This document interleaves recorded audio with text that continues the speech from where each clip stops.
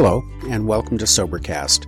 We provide AA speaker meetings and workshops in a podcast format.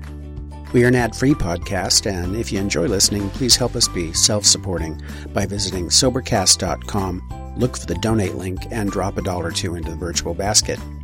Also, if you're a member of NA or have friends that are, please tell them about our other podcast, NAPOD. NAPOD features NA speakers and workshops in the same format as Sobercast. We upload a new speaker every day, and it's easy to subscribe by searching for NAPOD, N-A-P-O-D, all one word, on any podcast player app, or go to napod.xyz if you'd like to listen online. Hope you enjoy the podcast and have a great day.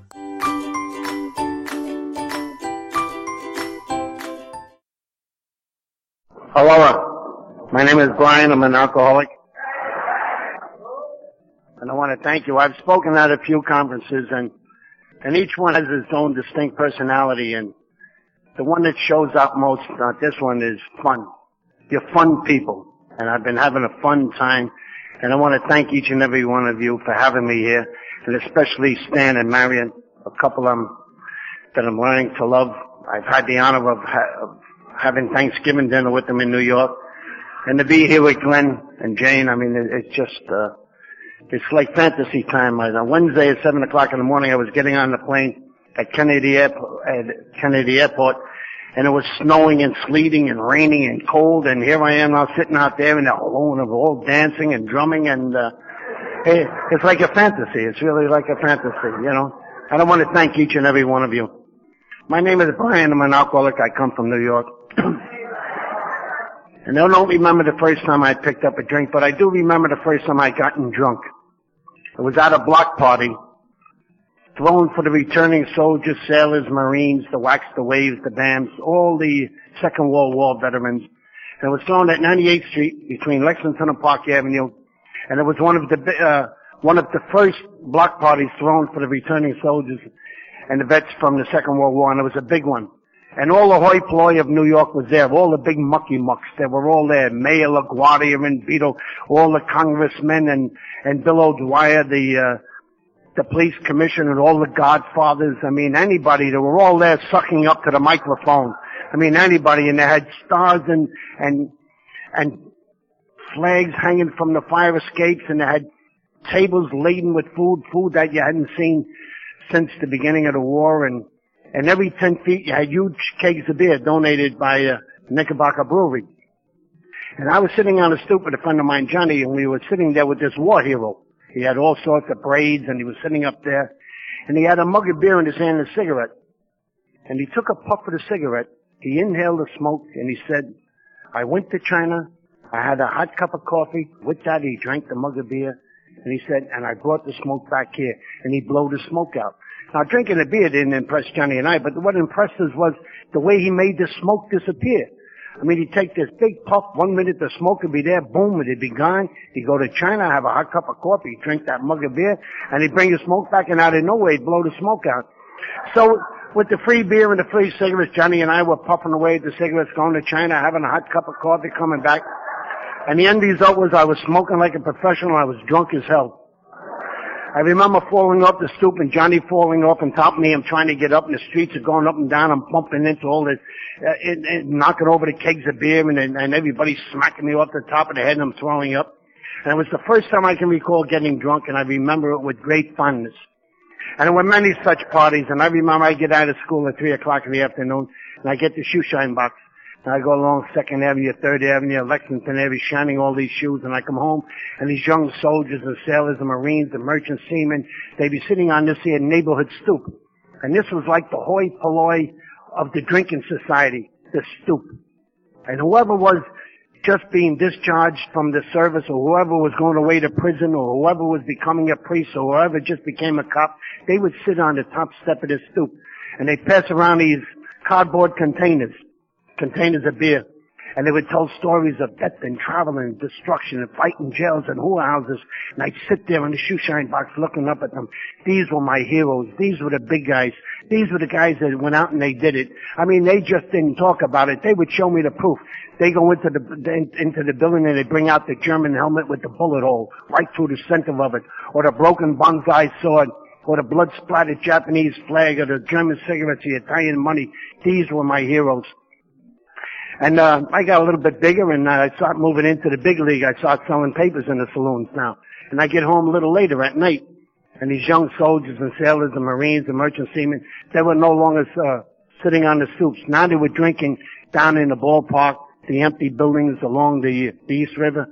I come from a work ethnic background, and the only requirement for becoming a man was the desire to work. As long as you had a desire to work, you could beat your wife, beat the kids, beat the system. You could beat anything you want, as long as you had a desire to work. And these young soldiers and sailors and Marines and merchant seamen, they no longer worked. They were winos. And they were ostracized out of the neighborhood. But they were my heroes, and I loved them. And I'd search them out late at night, and they'd be passing around this wine bottle, Muscatel, and they'd be telling stories of death and travel and destruction and fighting jails and whorehouses. And I'd kick in the money, and the bottle would come to me, and I'd start sucking on a bottle. And they wouldn't say anything because I was paying my own way. And I was about 13 years old, and Johnny and I, this friend of mine, we had some money in our papers from hustling papers in the saloons the night before. And we went back into this vacant building. There was a whole camp of winos laying there. And I remember shaking this one guy, gave him the high sign to come on out. And he came out, and I gave him enough money to go get his 3 bottles of Sneaky Pete. A bottle for me, Johnny, and a bottle for himself. And I remember this man as one of the most handsomest men I could remember.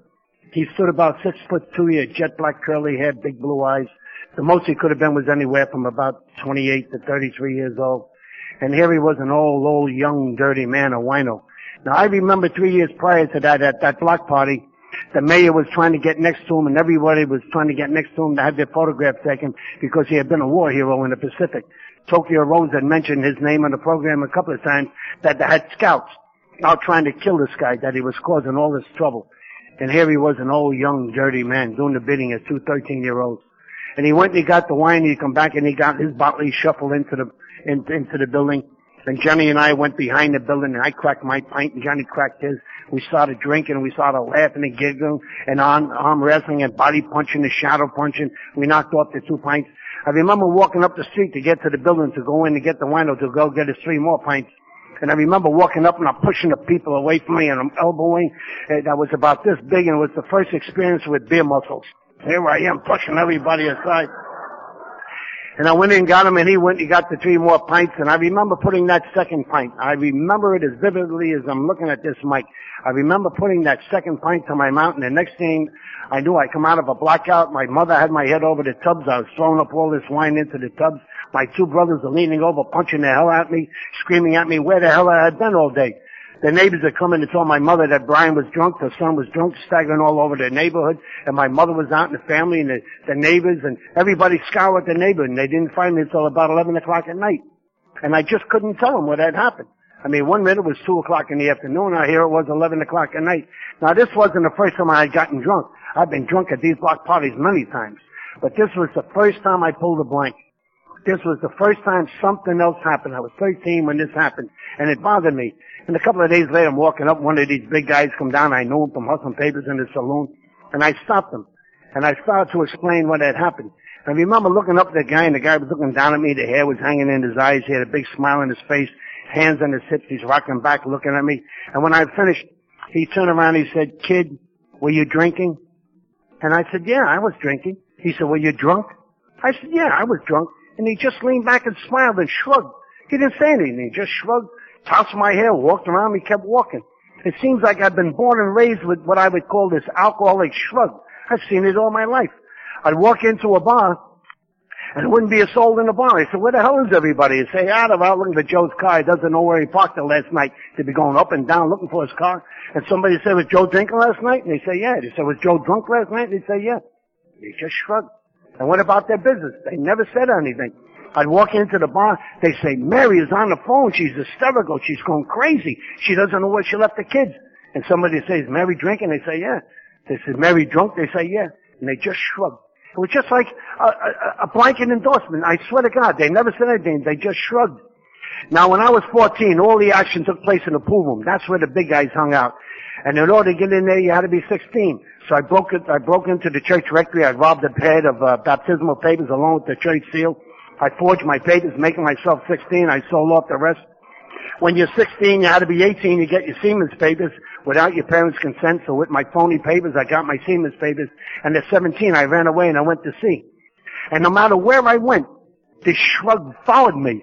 It was like some sort of international voodoo. I mean, I remember in Singapore, my first trip, I was in a nightclub in Singapore and I got into a fight.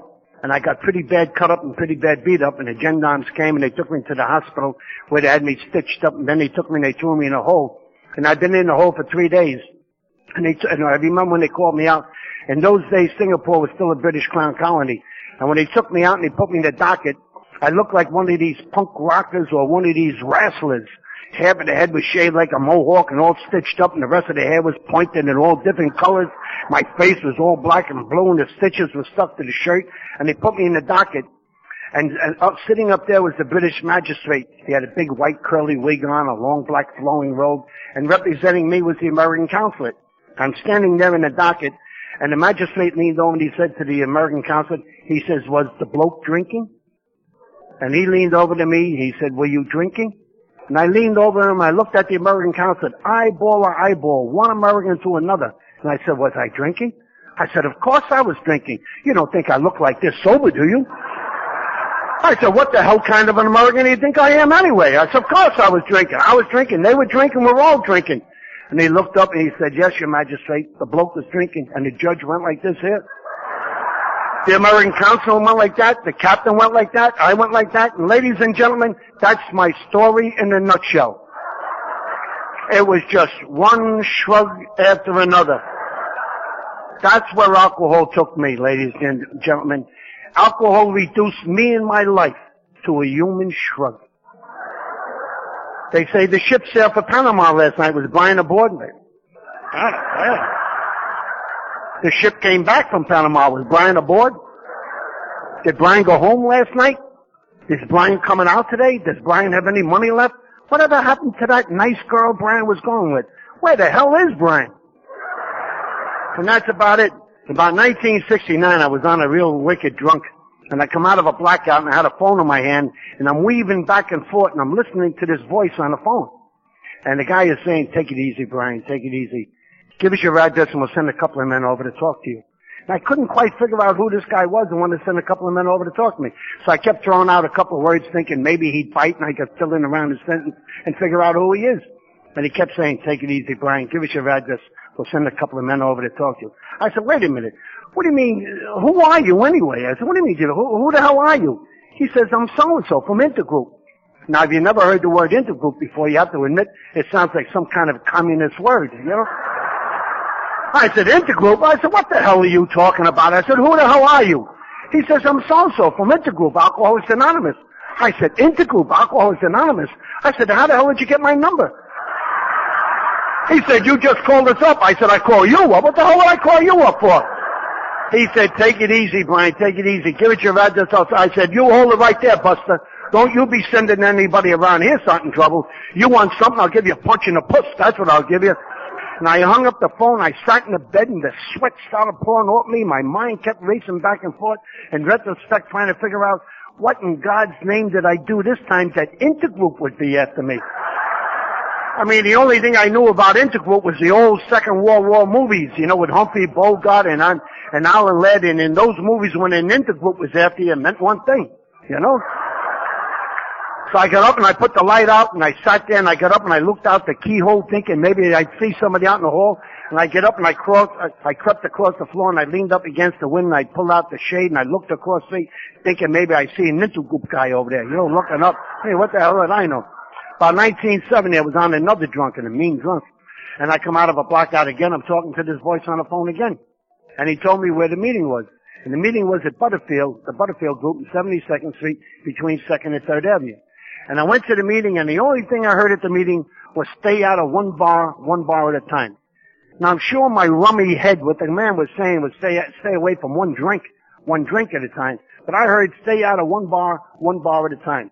And I walked out, I walked up to 72nd Street and 3rd Avenue, and I walked from 72nd Street and 3rd Avenue to 93rd Street and 3rd Avenue, straight ahead, and believe me, there were bars to the right and bars to the left, and I kept going straight ahead.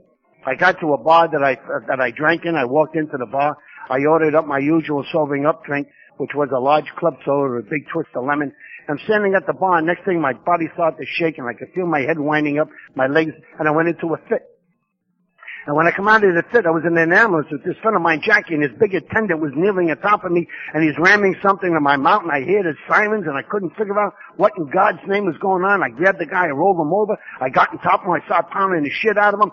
He started screaming to stop the ambulance, stop the ambulance. The ambulance came to a screeching halt. The guy come running around. He opened the door. He stuck his head in to see what was going on. I run over. I gave him a kick in the mug. I jumped down. I took off like a shot. Jackie ran over. He gave him a kick and a push. He jumped down. He ran up. I'm running down this block. Jackie's chasing me. I ran up this block. Jackie's chasing me. I spotted the bar. I go running in the bar. I'm huffing and puffing in the bar. Jackie comes running in. He's huffing and puffing. I grab him. I said, what the hell happened? God damn it, man. What happened? What happened, Jackie? He says, I don't know. He says, you come in the bar, you're all right, and you went into some kind of fit. Now, the only thing I could attribute the fit to was this intergroup anonymous, you know? I mean, they told me to stay out of one bar at a time. I passed all these bars, nothing happened to me. I went in one goddamn bar, and I woke up in an ambulance. I remember saying to Jackie, no wonder these people are anonymous. I mean, they could kill you in broad daylight and never leave a fingerprint. I said with this intergroup anonymous, Jack, I said, you know I tried, man. They had one crack at me, they goddamn near killed me. I said, that's it, Jackie. About 1969, I was on the ship. I was on a drunk where about 3 or 4 days out of the Suez Canal. And I had booze stashed all over the ship. I was on this here drunk. And the word came down that was coming up against the storm, to batten down the hatch, dog down the portholes. And somehow I thought in my head that the storm was there for me. It was looking for me. And I remember when the storm hit, it was going up and down. I said, do you want me? Okay. I got the bottle. I threw the door open. I went out on the deck, and the waves are coming. I'm laughing and throwing punches at it and peeing and kicking and spitting at it and dancing. And it's slamming me all over the place. And the end result was it broke my shoulder. They wanted to take me off in Alexandria, but in another week or so we'd be in Naples. And I figured, nah, I'll ride it out and go to Naples. And they took me off in Naples. They had me there for 3 days. And then they put me in a big body cast, and I had a big bar, and my arm was out like this. And I hadn't drank now, maybe about 2 weeks. And the agent came, and he took me, we got on the train, and we went out to Rome, to the airport. And we got there, and we had about a 2-hour layover. And I said to the guy, to the agent, I said, you married? He said, yeah. I said, you got kids? He said, yeah. I said, look, the plane is right here, I can't miss it. Why don't you go home, spend some time with the wife and kids? I said, I'll just get a few postcards. And write the boys in the bar, let them know what's going on. The guy said, all right. So I got some postcards. I'm sitting at the bar, and I'm having a cappuccino, and I told the guy, yeah, throw a little Thunderdor, a little brandy in there. So next time I'm drinking there, I'm on the plane. I'm drunk as hell on the plane. By the time that gangway came down in New York, I come off that plane like a drunken runaway construction boom. I'm banging into people going in there. I fell on the escalator. The bar jammed it. I mean, the sparks were coming out. People were falling all over me. About 1970. We're about 5 days out of Seattle, bound for Japan. I'm on a drunk again. I had booze stashed all over the ship. The word came down and the storm was coming up. I said, God damn, that storm is still there, still looking for me. And I said, well, you want me, you got me. And the storm come, and I got out on deck, and I started peeing and laughing and singing and dancing and drinking, and it's slamming me all over the place. And a wave came, picked me up, slammed me up against the housing, and shot at the lower part of my back. So they had me belly down until we got to Japan. They took me off. They had me in the hospital for 16 days where they operated on me. And the agent came and he picked me up and he took me out to Tokyo. Now, I hadn't drank now maybe 3 weeks, maybe a month, I forget. And there was about a 2-hour layover. I said to the guy, you married? He said, yeah. I said, you got kids? He said, yeah. I said, look, man, I'm a grown man. The plane is right there. If I can't miss it, I said, okay, go home, spend some time with the kids. And then I got some postcards. I'm sitting there at the bar. I'm writing it out, and I'm looking at the kettle there, and I tell the guy, hey, heat up some sake. Come on, heat up a little sake there. Not too hot. I'm drinking a sake. I'm drunk as hell on the plane. I passed out. When I got up, there was a big puddle of blood all over the seat that I was in. The drain had come out. And they had me in the back where they took down my pants and they're wiping the blood off me, and I had to borrow one of those old-fashioned Kotex and pack me with the Kotex. And when the plane got to Alaska, the Anchorage, they had to get my luggage out to give me a new set of clothes. I was a mess. By the time I got to New York, I'm home there a couple of days. I figured, Jesus Christ, the hell with this going to see stuff. I mean, it seems like every time I go out there now, there's a whole school of angry Moby Dicks waiting for me. I mean, I didn't mind going to see, but I didn't want to die over it. So I came back and I went to work in the tunnels. I'm a retired sandhog. And for those of you who don't know what a sandhog is, we're the miners in New York. We're the compressed air workers. We're the ones that work in underneath the river and put the caissons in. I went back to work. And then about 1971, I was on a real bad drunk, a real wicked drunk. And it was banging and banging at the door, and I hear, open up, Brian, open up. He said, open up the door, kick it in, goddamn it, open up. It was the union delegate. I got up and I opened the door and I said, keep your voice down. Jeez, you're letting the whole neighborhood know what the hell are you doing? He come in, he said, man, this place stinks. What the hell are you doing? He went over, he opened the window, pulled up in the shade. He said, man, what the hell are you doing? There was booze on me, I was on a drunk. He said, what the hell are you doing, Brian? I said, Jesus, keep your voice down. I said, what are you making a big stink about? He said, what are you doing? I said, I'm having a couple of drinks. He said, how long do you think you've been having this couple of drinks? And I said, I said, I don't know, maybe a couple of days or something. He said, you've been on this drunk 6 weeks, Brian. He said, I can't keep covering your job. When the hell are you coming back to work? I was the dynamiter on the job. And I said, what's today? He said, today's Wednesday. I said, all right, look, I'll be back to work Monday. He said, Brian, please, can I tell him you're coming back to work? I said, look, you can take book on it. I said, I'll be back Monday. And all I ever needed, all my life, all around the world, to come off a drunk, usually I could bail out in about 3 days. All I needed was a floor, toilet, and water. And I go through the whips and the runs and the willies, and I go through the shakes, the horrors, and usually I could bail out in about 3 days. And I did. And I went back to work at 7 o'clock Monday morning, 9 o'clock, they called for the dynamite. I loaded up the dynamite, went down 850 feet down to a tunnel level. We went through the compression chamber. And once you get to the other side of the compression chamber, once the dynamite enters the tunnel, all the lights and all the electricity is shut off. And they load with flashlights and headlights and air lights, and it's eerie. And we went up and they started loading the dynamite, and I went into a fit. And they turned around and he said, what the hell is going on? He said, is Brian, where is he? He's over there. No, he's over there. Watch out, you're standing on him. And I'm flopping, I'm pulling out the dynamite, I'm all flopping around. And they called out and they called for an ambulance, and they heard that it was dynamite. And at that time there was a lot of dynamite being stolen off the construction jobs. There was a lot of bombing going on in New York. And they called the bomb squad called the mayor. And by the time I got out, they were taking me up. They had binoculars on me, baseball bats, guns, flak jackets. The mayor's looking at, they're protecting the mayor. I come up, they thought they had this mad bomber. I come out, I had peed my pants, I'm shaking, I'm white as hell. Like, the mayor starts blowing his top that they're wasting his time with this drunken fool. And I was in a lot of trouble. They claimed I was an epileptic, that I had an epileptic fit. And if you're an epileptic, they won't allow you to work in the tunnels for fear that maybe I could have set the charge off, or if I'm running a motor, maybe a runaway motor, or kick a scaffold out. So they wouldn't let me go back to work until I went to Lenox Hill Hospital for a whole series of epilepsy tests, which I did. And after I had all the tests, a couple of days later, I'm sitting outside the neurosurgeon's office. He stuck his head out. He said, Mr. Mines, I said, here. He gave me the high sign. As I walked into his office, right before I walked in, I stopped. And I took a big, deep breath. And I walked in, and he's sitting there, and he got the charts and the graphs and everything is there. He said, well, everything here looks pretty negative. And I heard the word negative, and I let my breath out just a little bit. I said, what do you mean negative? He said, well, things here look pretty good. I let my breath out just a little bit more. I said, you mean to say I'm not an epileptic? He said, no, you're not an epileptic, you're an alcoholic. I said, yeah. I said, I'm not an epileptic though, right? He said, no, you're an alcoholic. I said, then I didn't have an epileptic fit in the tunnel, right? He said, no, you had an alcoholic seizure. I said, oh, thank God. I leaned over, I grabbed him, I started hugging him. I couldn't care less about being an alcoholic. What the hell do I care about being an alcoholic? As far as I was concerned, any man worth his salt was an alcoholic. You see, the key was, I wasn't an epileptic. They're the goddamn people that get you fired. So I had him put it in writing and went back. I saw the safety engineer. I threw it on his desk. I said, here, I'm an alky, not an epi. Here it is. Alcoholic, right here.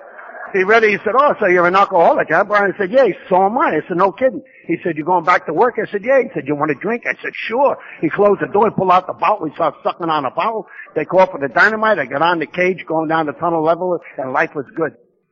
Here I had my job back. It was secure. They couldn't fire me. I was only an alcoholic. I just found a newfound friend. I had a bottle tucked away. You really couldn't beat it. And there was a friend of mine, Joe. Joe and I were born and raised together, went to sea together, and now we're working the tunnels together. He had been sober in AA for 7 years. And he heard about the trouble I was in. And he come up to the house and he said, look, Brian, why don't you try to come to a couple of AA meetings with me? Now, he had been 12-stepping me all along since he had come into AA. And I agreed to go. And the only reason I agreed to go is because I just couldn't seem to get a handle on these convulsions. I was convulsing in the street and subway platforms. Now it was on the job and I was getting in trouble. And I agreed to go. And at the second meeting, I heard the speaker guarantee that if you don't pick up the first drink, you can't get drunk. He guaranteed that it's impossible to get drunk if you don't pick up the first drink. And afterward, a couple of blocks away, Joe and I went into a restaurant for coffee, and all the AA people come in, they start filling up the restaurant. I leaned over to him, I said, Joe, how long have you been in AA, Joe? Joe said, 7 years. I said, Joe, just between you and I, we're buddies since we were children.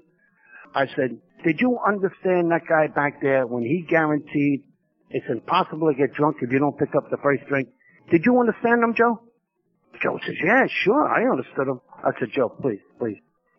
Deep down in the caverns of your bowels, Joe, did you really understand what the man said, that it's impossible to get drunk if you don't pick up the first drink? Joe says, yeah, I understand. What are you trying to say? I said, what I'm trying to say, Joe, is, well, you're being bullshitted. You're throwing good money in the basket full of happy horse shit. Of course you can't get drunk if you don't pick up the first drink. Joe, that's like me guaranteeing you that you won't get run over by a train if you don't leave the house. It's all happy horse shit, Joe. What's wrong with you? He said, look, please, Brian, please, take the meeting book. Try 90 days, 90 meetings. I said, Joe, I pushed it back. I said, Joe, please. Maybe you don't mind sitting there, Joe, humped over in the front row, squinting up at the speaker, slurping your lips for sobriety like you're some kind of AA Quasimodo. I said, Joe, that isn't my idea. Whatever happened to your dignity, Joe? Whatever happened to your pride? He pushed the meeting book back, and I pushed it back, and I said, Joe, I'm your buddy. Mark my words, Joe. You keep hanging around with those people, and you're going to be here for another 7 years. I'm telling you, Joe. Just then, the bell started ringing from the church, and I broke out laughing. I said, Joe, you better get back there. Somebody got you a job. That was in the early fall of 71. And I went through all the holidays. Never picked up a drink. Was wheeling and dealing with the women in the bar. Everything was still going, making big money. And I live in 86th Street between 2nd and 1st Avenue. And that's where the St. Patrick's Day parade breaks up. That's where I'm born and raised. I know everybody. And everybody from all over New York and the state and that, they all come in. And we have a big reunion there. And my nieces came in. And I remember walking up, my niece had one arm, and my niece had the other arm, and had a camel hair coat and a big green tie and a Russian Cossack hat on with sprigs of shamrocks. And I'm walking up, and everybody's waving to me, and they slap me on the back and taking photographs. And I hadn't drank now, since the fall, maybe 4 months. And I got up, and they're passing a bottle around, and the bottle came to me, and I pulled the plug, and I took a swig. And this time I was in the grip of the grape for 2 weeks. For 2 weeks, the fears were so great that I never left the apartment.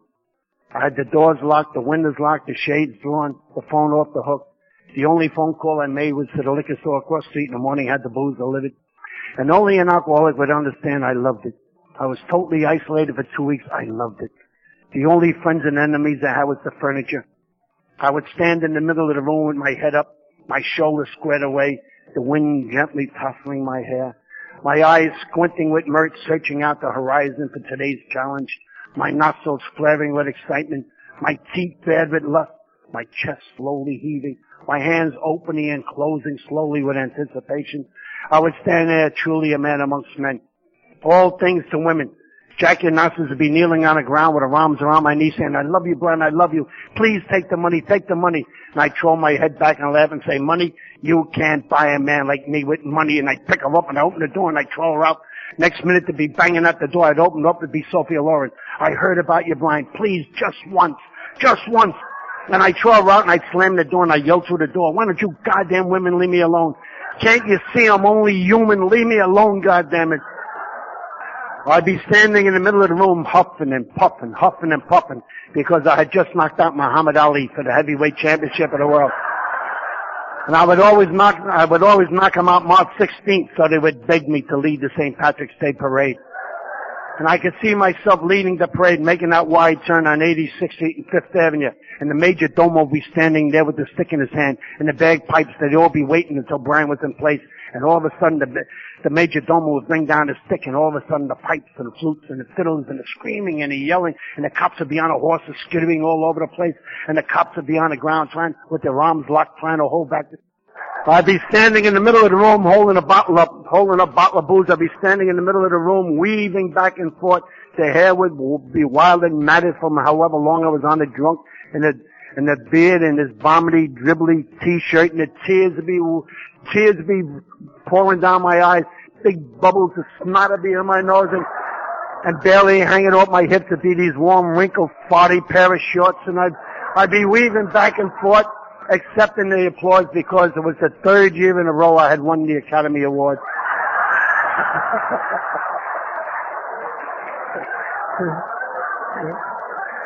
Well, anyway, April Fool's Day, 1972, Intergroup finally came and got me. And they carted me off to a detox. And I was there, and I don't ever want to forget. I remember they were taking me down the alcoholic section, and the nurse had one arm, and my brother-in-law had the other arm, and the hair was wild and matted from that 2-week growth, from that 2-week drunk and a 2-week growth and that vomity, dribbly t-shirt. Everything I drank and puked was all over the shirt. And these pea-stained pair of pants with the fly broken, half open, half closed, so I never needed a belt. I just pulled them off, kicked them in the corner, pull them off, put them on. And naturally, those warm, wrinkled, faithful, farty pair of shorts. I mean, they went with me, they stuck with me from the first drink. I mean, from the beginning of the drunk to the end. If I fell in the street, they fell in the street. If I got locked up for the weekend, they were locked up for the weekend. And mark my words, ladies and gentlemen, one day shorts like those will be holding their own meetings, believe me. And God knows they deserve them. And I remember they were taking me down, and as you got closer to the nurses section, what opposite was the men's lounge. And through the corner of my eye, I could see this guy stepping out. And he saw the three of us coming down. He stepped in. I could hear him say, "Hey guys, come out and look at this guy, a real wolf man. Take a look at this guy." And they come out and they went, "Oh!" And they're all laughing. They say, "Don't touch him, nurse. You get lockjaw." And they're all laughing. "Your fingers will rot off one day at a time." And they're all laughing. And I remember this one guy saying, "Nah, he's not real. He's an April Fool's Day. They're just trying to scare us. That guy's not real." And they're all laughing. Now, this is the first time in my life, ladies and gentlemen, that a man or a woman ever laughed at me, and I couldn't do anything about it. I remember I was standing there, and this voice, this soul-sickening voice that had tortured me all my life, kept digging into me and saying, "Look at them laughing at you. You've been nothing but a goddamn disgrace all your life. No matter where you sailed, you left the North Slick a mile wide. For once in your life, why don't you be a man? For once in your life, try to do something right. Get your head up. Don't let them laugh at you. Get your head up." And I kept trying to get my head up. I remember sucking wind in my lungs, just trying to raise so I could look at these guys in the face. But I just couldn't get my head up. It seems like somebody had used a machete and cut up all my neck muscles and my back muscles. I just couldn't get my head up. And if there's one thing at that moment I wish I could have done, and that was to grab myself by the head of the hair, yank my face up, and spit right into it. That's how I felt about myself. It was the second day over my 38th birthday, and I was physically bankrupt, mentally bankrupt, spiritually bankrupt, financially bankrupt, and sexually bankrupt. I see now in sobriety that I've been slipping in and out of impotency since I was about 28 years. And it was tough sexually faking it over the years. I was a sandhog and a seaman and a bartender, and I'd be working the bar, and the guys would be talking about the girls. And this guy here, he took the girl home last night, and he made love 2 or 3 times. And the guy over there, he took the girl home. He made love 2 or 3 times, and the guy over there, he took the girl home, and he made love 2 or 3 times. Well, I see now in sobriety that if these guys are taking these girls home, making love 2 or 3 times a night, one thing is for sure, they didn't drink what I was drinking, that's for sure. You don't drink that stuff and go home, make love 2 or 3 times. You go home, fall out of the bed 2 or 3 times. I know for a fact the closest they're going to get to sex that night is when they pee-pee 2 or 3 times. Now, I don't want to belabor this sex thing, but the only reason I bring it up and throw it out there is because maybe there's some guy that kind of knows what I'm talking about. As for the women, they know what I'm talking about. And they suggested 90 days, 90 meetings. I got out 5 days later. They suggested 90 days, 90 meetings. Get a meeting book, get up front, get a sponsor. And I came out and I had my boy Joe. He was my sponsor, and I sat up front. And right after the meeting, I'd buttonhole one of the old timers. I get him on the side. I say, "Look, I want to ask you something." I said, "Just between you and I said, where did you get this idea of 90 days, 90 meetings? Where did you get the concept of 90 days, 90 meetings? And none of the old timers knew. Not only didn't they know, but they couldn't care less. They said, look, Brian, that's no fast, hard AA rule. That's just give yourself a time to get the rum out of your brain, you know. But I said, no, where did you get 90 days, 90 meetings? It was important to me because I didn't want to make the same mistake twice. I remember when I was a kid in school, I was always being beaten and punished and kept after school over these mystical, esoteric numbers. I remember there was the 12 apostles, the 10 commandments, and the 12 lost tribes of Israel, and the 7 deadly sins, and the 8 wonders of the ancient world, and the 9 planets, and the 7 seas, and the 4 winds. And Moses was on the desert for 40 years, and Columbus was on the Atlantic for 40 days, 40 nights. And now me, 90 days, 90 meetings. But it didn't take me long to figure it out, and I finally came to the conclusion that you have to be here 90 days, 90 meetings, just to understand what the hell they're talking about. Because there's a very sophisticated way of speaking at these meetings. The topic would be, you see, when you made a decision not to make a decision, you made a decision. They go, oh my God, what a topic, what a topic. You see, it is in not taking the action that you always take an action. Oh my God, circuit speaker. The one that always got me was, you see, you can't keep it unless you give it away. In fact, you have to give it away to keep it. And the more you give, the more you get. And I lean over and I say to Joe, what the hell are they giving away? They don't work. They're all unemployed, all on welfare. Joe, even some of them are in alimony. Can't you see, Joe? And Joe would say, see what? I said, can't you see we're being bullshitted, man? We're throwing good money in a basket full of happy horses. He said, my God, are you still in that kick? And he'd get his coffee and he'd move and I'd see him go there, sit somewhere else. And I say to myself, go ahead, run. Run, you stinking AA ass kisser. I mean, it seems that that's all they do around here. Stay away from a drink, come to meetings, and run around kissing ass. Well, I said, let me tell you, Joe, kissing ass isn't one of my games. It'd be a cold wind blowing through hell today to get a man like me to bend over and kiss ass, I'll tell you that.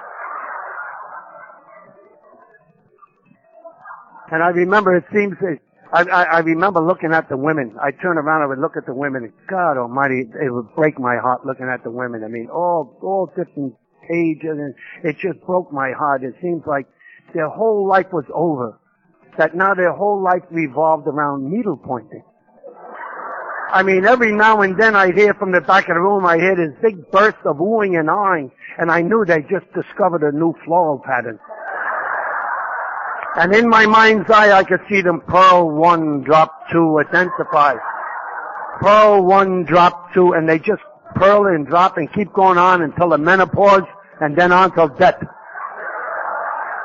I remember saying to Joe, it's not fair. Look at them, Joe, it's not fair. I said, look at them. You can just look at them, Joe, and see that they never did anything.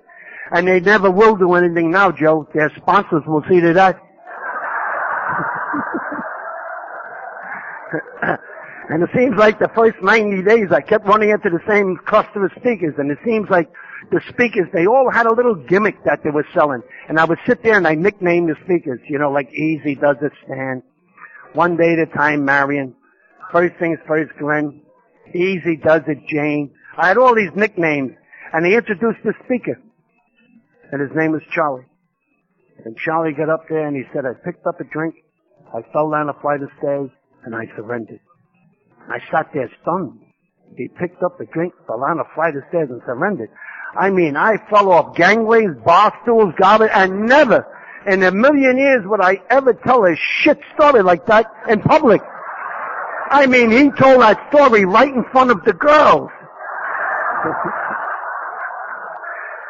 I immediately nicknamed him Staircase Charlie.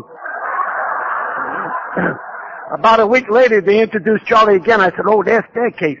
And I got up and I sat down and I zeroed in on every word he had to say. Because it was important to me to find out what kind of a staircase it was that made him surrender. Now, maybe he's going to say he picked up a drink and he fell down a 4-story spiral staircase. Well, you got to go along with that, Or maybe he said he picked up a drink and he fell 5 stories between the banisters. Well, you got to go along with that one.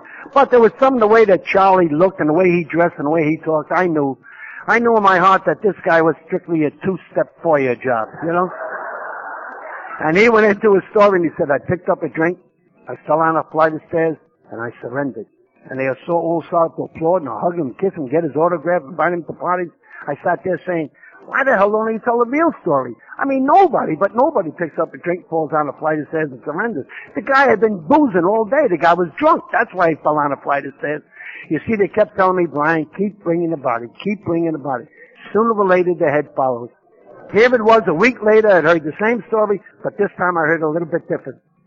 Now, they introduced him about a week later. Now, this is the third time in a month I'm listening to this guy. I knew his story by heart. And I'm sitting there, and as he got close to picking up that first drink, I felt my stomach tighten up. I said, uh-oh, watch that drink, Charlie. And he got closer. I said, Charlie, can't you see what you're doing? Watch the drink, Charlie. And Charlie said, and I picked up a drink, and I said, oh, well, grease the banisters. There goes Charlie. I knew in my heart of hearts, ladies and gentlemen, once he picked up that drink, no way in hell could he beat the staircase. I would have laid on from here to Vegas. I just knew for the first time I understood the dynamics of the first drink. I had known all my life it was the first drink, but I never understood it. It was like I knew I was an alcoholic, but I never understood it. And I understood that this guy had absolutely nothing going for him. He didn't get a sponsor, never got to meetings, he didn't poop-hard the whole thing. He had no defense against the first drink. And I saw it, and I understood it. And things started to change. I kept coming to meetings, I got to know people, and I stayed away from the closed meetings and step meetings because of the concept of God. I had walked away from the religion that I was raised in at 14, and nobody, especially you, was about to start ramming God down my throat. But I happened to be at a meeting when I went into the concept of God. And one said it was this, another said it was this. And I remember this young man raising his hand saying the way he had heard God was G-O-D, good orderly direction. Speaking only for myself, ladies and gentlemen. When I heard that good orderly direction, it seems like my chest split open and centuries of venom and stink poured out. Here now was a God that I could understand, good orderly direction. As far as I was concerned, that's what it was supposed to have been all along. But from where I came from, the way I had heard it, I couldn't buy it. But this I could. And I remember sitting back sort of relaxed and looking at the speaker. And behind the speaker it had the slogans. And it said, first things first, keep it simple, let go and let God. And the way I read it was, first things first, keep it simple, let go and let good orderly direction. And I literally turned my will and my life over to care of good orderly direction as I understood it, which was you. AA. And the only thing you were asking me, and the only thing I wanted from you, was to stay away from a drink. And the only thing you were asking me was to try to stay away from a drink, Brian. Try to do the best you can. Try to get to a job. Try to get to a meeting. And everything became good orderly direction in my life. I go up to the job, I see the guys fighting in a hog house, all gassed up, getting fired. I walk down the street, I see some guy puking in the street, urinating up against the wall. I walk by a saloon, I see a guy sitting there vacantly staring at the light passing him by. I see some young old dirty man panhandling on the corner trying to get enough for a drink. And I say to myself, there, but for the grace of good orderly direction goes I. And only for myself, ladies and gentlemen, it made all the sense in the world. It made sense to me because I no longer did any of those things because I trusted in you. And the only thing he asked me was to try to stay away from a drink, try to do the best you can, try to get to a meeting. And everything became good orderly direction, everything. And I was about a year sober, and I was still working with the dynamite in Van Cortlandt Park, working for the midnight. And I get up around 11 o'clock in the morning, and I usually have breakfast, and right across the street from where I'd had the breakfast, there was a nightclub called Bonnie Google's, and I had a park bench outside of it. And I would sit there with a container of coffee and a cigarette, and I'd get myself together before I got the train and went all the way up to Van Cortlandt Park. And this particular day, I'm sitting there and having a container of coffee and smoking a cigarette, and up the street come this little girl with her mother. She looked like a little Shirley Temple, a little ringlets, a little dress and dimpled knees, and big lollipop, and she spotted me. And she come running up and she leaped right up in my lap. And she's there giggling and laughing and she's pushing a lollipop at me. I got the cigarette and the coffee and looking at this kid and the mother come up. The mother said she wants you to lick a lollipop. So I took the lollipop, I put it in my mouth, I rolled my eyes, I made a big fuss about it. The girl was looking at it. I gave her back the lollipop, she pumped it in her mouth, she jumped off, she started skipping up the street. The mother looked at me, I looked at the mother, she nodded, I nodded. They started walking up the street and as I watched two of them walk away, all of a sudden this tremendous feeling of love overcame me. This tremendous feeling. It nearly picked me up off the bench. And I couldn't quite figure out what it was. And I said, this is good orderly direction. because everything was good orderly direction since I heard it. I said, this is good orderly direction. And I heard myself say to myself, nah, Brian, this is not good orderly direction. This is the God they've been talking about. This is the God of the rooms. This is the God of sobriety.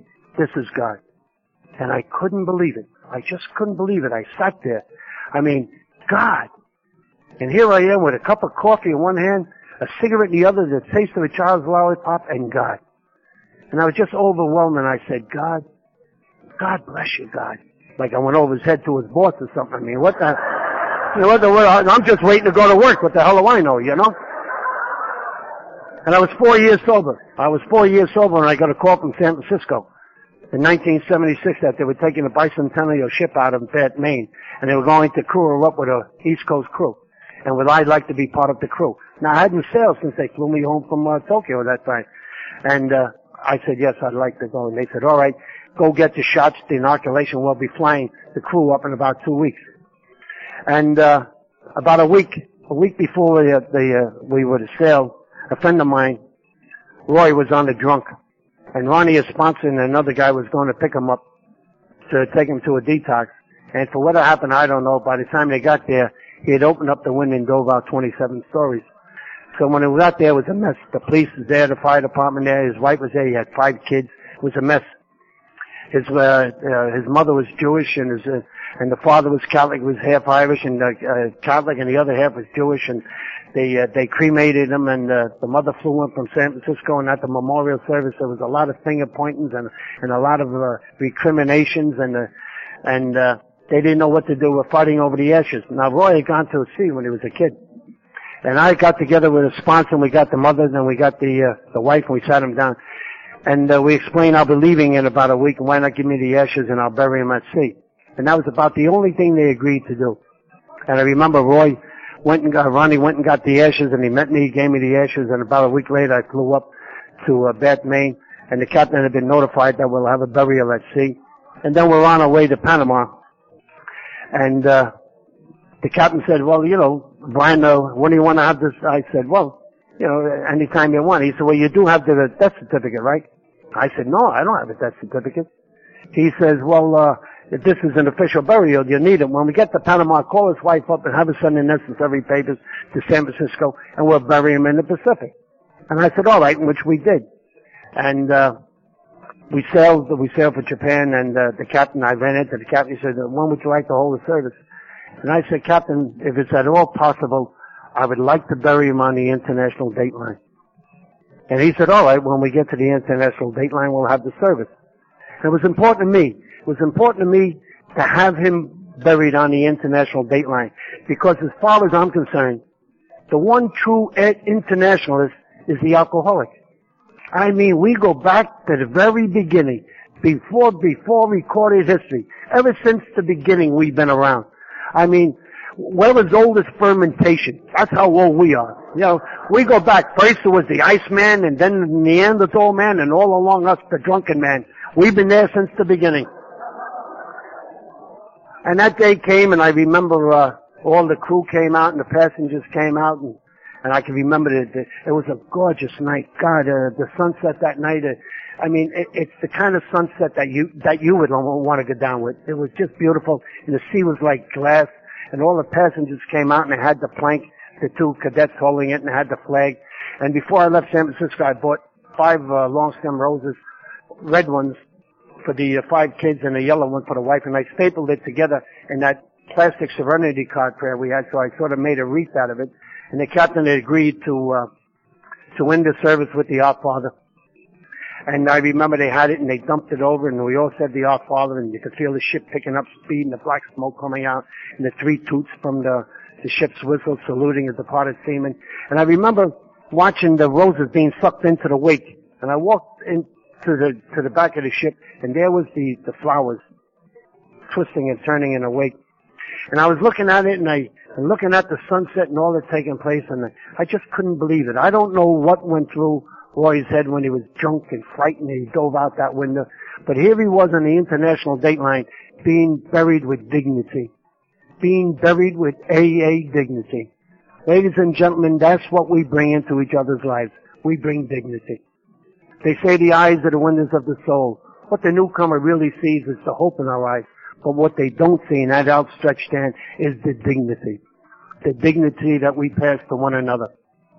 And I went up and I got the longitude and the latitude line. I had photographs taken. When I got to Japan, I married it all to I mailed it to his wife and the kids. And to this day, they can go to the map and the longitude, latitude line, and she can turn around and say, this is where my husband was buried, and say it with dignity.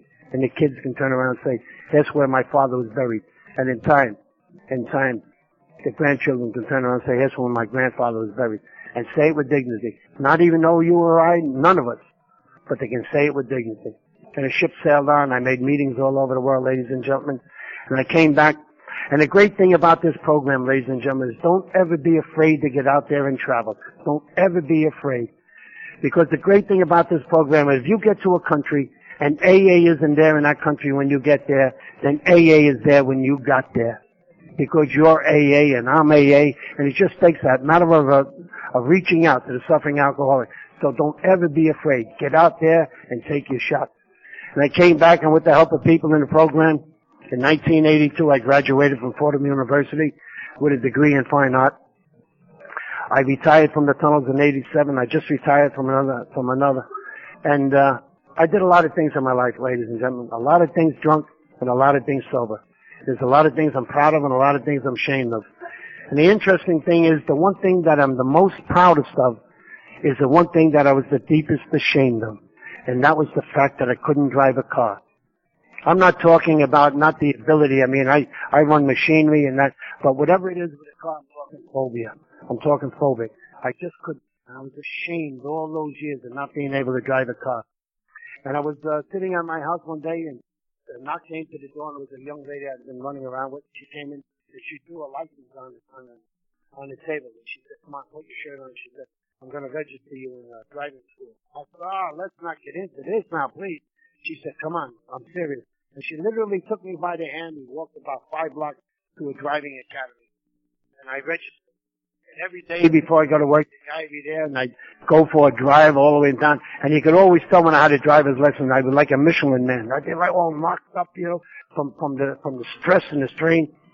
And I went, the day came, and I remember guys they would take me through the tunnel and over bridges, and the people in the program, and there's not that many cars in New York, but they'd share it and they'd drive me around and pick me up. And the day came, and I went and I took the test, and a few weeks later I came home and I opened the mailbox, and there was a letter from the motor vehicle. And I remember sitting down and made myself a cup of tea, and I sat down there and I opened it up, and there was my driver's license. Ladies and gentlemen, believe me, in my wildest fantasy, I never fantasized about driving. I never fantasized that I was a great racing car driver, or I had a big Cadillac and picked up girls. Anything that had to do with a car, it had nothing to do with me. And here I remember sitting there, and I had a towel, and I put the towel in my mouth, and the neighbors wouldn't hear me, and the tears just ran down my eyes looking at this driver's license. And I had it for about 6 months. And one day, I don't know what it was, I got up, I got showered and shaved, made a cup of tea, I walked up to Avis, and I rented a car. And I pulled the car out of the rental place, and it was important to me to find a diner, to drive to a diner. Now, in New York, you don't have diners. You have Greek restaurants, but you don't have a diner. And the only one real diner I knew was out in Rockaway. It was around 116th Street. And I knew if I went across the bridge and I went on Queens Boulevard, then I turned right at Northern Boulevard, it'd take me right into Rockaway. And I remember going over the bridge, and I'm driving the car, and the trucks are coming by, and they're going, move over, you dumb bastard, beep, beep, and I'm holding this car there, and I made it over, and finally I found the diner, and I pulled in the car, and I got out, and I was wringing wet. The water was just pouring off me, pouring out of my shoes. There was about 3 steps to get up. I had a hard time getting up the step to get into the diner, because my pants were soaking wet and stuck to my ass, and I was pulling that right, And I got out, and I remember I walked in, and I sat on a stool, and I ordered a cup of coffee. And ladies and gentlemen, to this day, that was the greatest moment of my life. That was the peak moment of my life, sitting there, drinking that. I mean, they say everybody has 15 minutes of fame. Well, I had 3 cups of coffee. Let me tell you, I was never so proud of myself as I was sitting there. And I got up, and I got the car and I was back in the car. You know how that voice said. The voice is still there with me. The voice is digging in. Look at him backing that car out. Look at him looking over his shoulder. Look at him turning that wheel with one hand. What a man. What a man. And I got back, ladies and gentlemen, I paid Avis and I walked out and that was the last time I drove a car. The hell with that, man. The hell with that. I got my boy Cadillac Joe Puglisi in New York. He's the best AA wheelman in New York. And man, he gets me to where I have to go. And thank God for Marilyn. She got me here safe and sound, and Stan and Marion more than likely to get me back to the airport tomorrow. And, but I have the license. I mean, New York says I'm one of their best in case I have to pull out a car. But I don't bother with it. And ladies and gentlemen, here I am now. I'm retired. I'm a college graduate. I got a college degree. I got a driver's license. And I wish I could stand here tonight and tell you I finally know what I want to be when I grow up. I wish I could tell you here I am fully potentiating. I'm really hitting the mark. But the fact is, ladies and gentlemen, I still don't know. I still don't know what I want to be when I grow up. In fact, I still don't even know who I am. And I found out in these rooms that it's really not that important to know who you are. What is important is to recognize what you are not. I'm not that young man the FBI took off from Mobile, Alabama in handcuffs and stood trial for near beating a man to death. I'm not that man the FBI took off in New York in handcuffs and stood trial on charges of mutiny. I'm not that man dragging a woman out of the cab by the hair of the head, dragging her back into a bar because I hadn't finished drinking yet. I'm not that man sitting there vacantly staring out at life, or that old young dirty man on the corner hustling some change trying to get into the bar. Thank God I'm not that dirty stink that was taken into that detox. Thanks to you, ladies and gentlemen, I am not a lot of things today. I am not a lot of things thanks to you and this magnificent program. And somehow, by seeing the many things that I am not, somehow I begin to see the many things that I am. And on those rare occasions when I do have the courage and wisdom to take a long, hard look, I see the many things I can yet become if I continue to adhere to the simple program, if I continue staying away from a drink, if I continue practicing these principles in all my affairs. I was in San Francisco, ladies and gentlemen. I'm going to give you a gift that was passed on to me. I'm going to give you a spiritual experience. When I'm finished telling you what this lady said, you'll feel a rush of gratitude hit. You'll feel air pumped right out of your mouth. This is what the theme of this is, this electric, spiritual experience. I was in San Francisco in 1976 when I was on that bicentennial ship, and it was Christmas. And I was looking for a meeting. And it was out by the mission there somewhere. And it was a dingy storefront, and it had like little candles and little bells. And I heard a statement made by a lady in its spiritual simplicity. It took all of Dr. Bob and Bill Wilson and the steps and traditions and promises and conferences, you and me, and reduced everything to its lowest denominator. Listen to what she said. She said, by no means has AA opened the gates of heaven and let me in, but they sure opened the gates of hell and let me out. You feel that kick? That's what we're all about, ladies and gentlemen. We're just simply alcoholics trying to hold that gate one more day to let one more of us out. Of course, we're not our brother's keepers, but we are the gatekeepers, and for that we are responsible. Ladies and gentlemen, on my bended knee, I thank the Almighty God for each and every one of you. And on my other knee, I thank each and every one of you for me. Thank you for me, ladies and gentlemen. Thank you.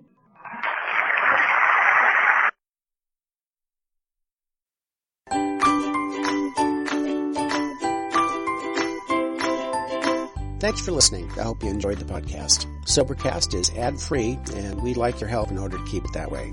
So if you'd like to help us be self-supporting by pledging $1 or $2 a month, visit Sobercast.com and look for the donate links. Thank you very much.